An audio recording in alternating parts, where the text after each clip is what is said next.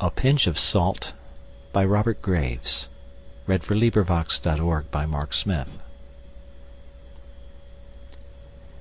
When a dream is born in you with a sudden clamorous pain, when you know the dream is true and lovely, with no flaw nor strain, oh then be careful, or with sudden clutch you'll hurt the delicate thing you prize so much.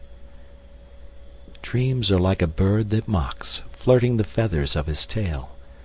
When you seize at the salt box, over the hedge you'll see him sail. Old birds are neither caught with salt nor chaff, they watch you from the apple bough and laugh.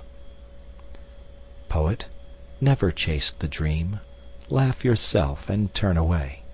Mask your hunger, let it seem small matter if he come or stay.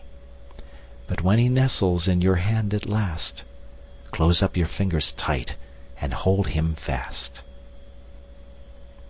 End of poem. This recording is in the public domain.